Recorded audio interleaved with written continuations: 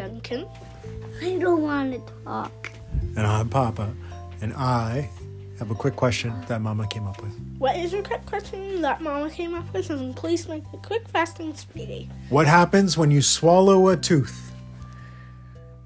I don't know, but I swallowed a tooth today. You did. Yes. Look into the future with your imagination and tell me what might happen to you and that tooth. I don't know. How about you? Well, there's one way in and one way out. Where is that tooth going?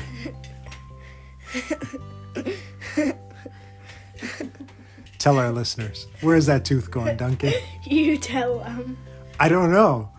You tell them. It's pretty straightforward for a tooth fairy to come and get a tooth when it's in the most common place, which is under your pillow. But when it's in your digestive tract, your belly, your gut, your gizzard wizard,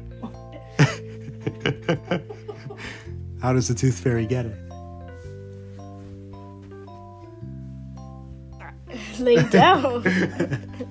I watched your brain disintegrate before me. Yeah, I don't know. They don't get it.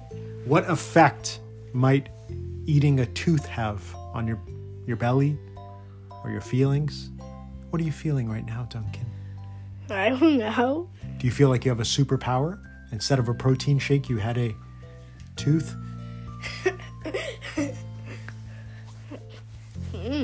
I didn't even feel it fall out. I think you ripped it out of your gums with your tongue, and you looked me in the eyes and just said, I think I swallowed a tooth. Is that correct? Well, I didn't actually feel it come out, so I don't know. I think you subconsciously ripped it out of your mouth with your tongue, and your tongue raised its arms and said, I got it!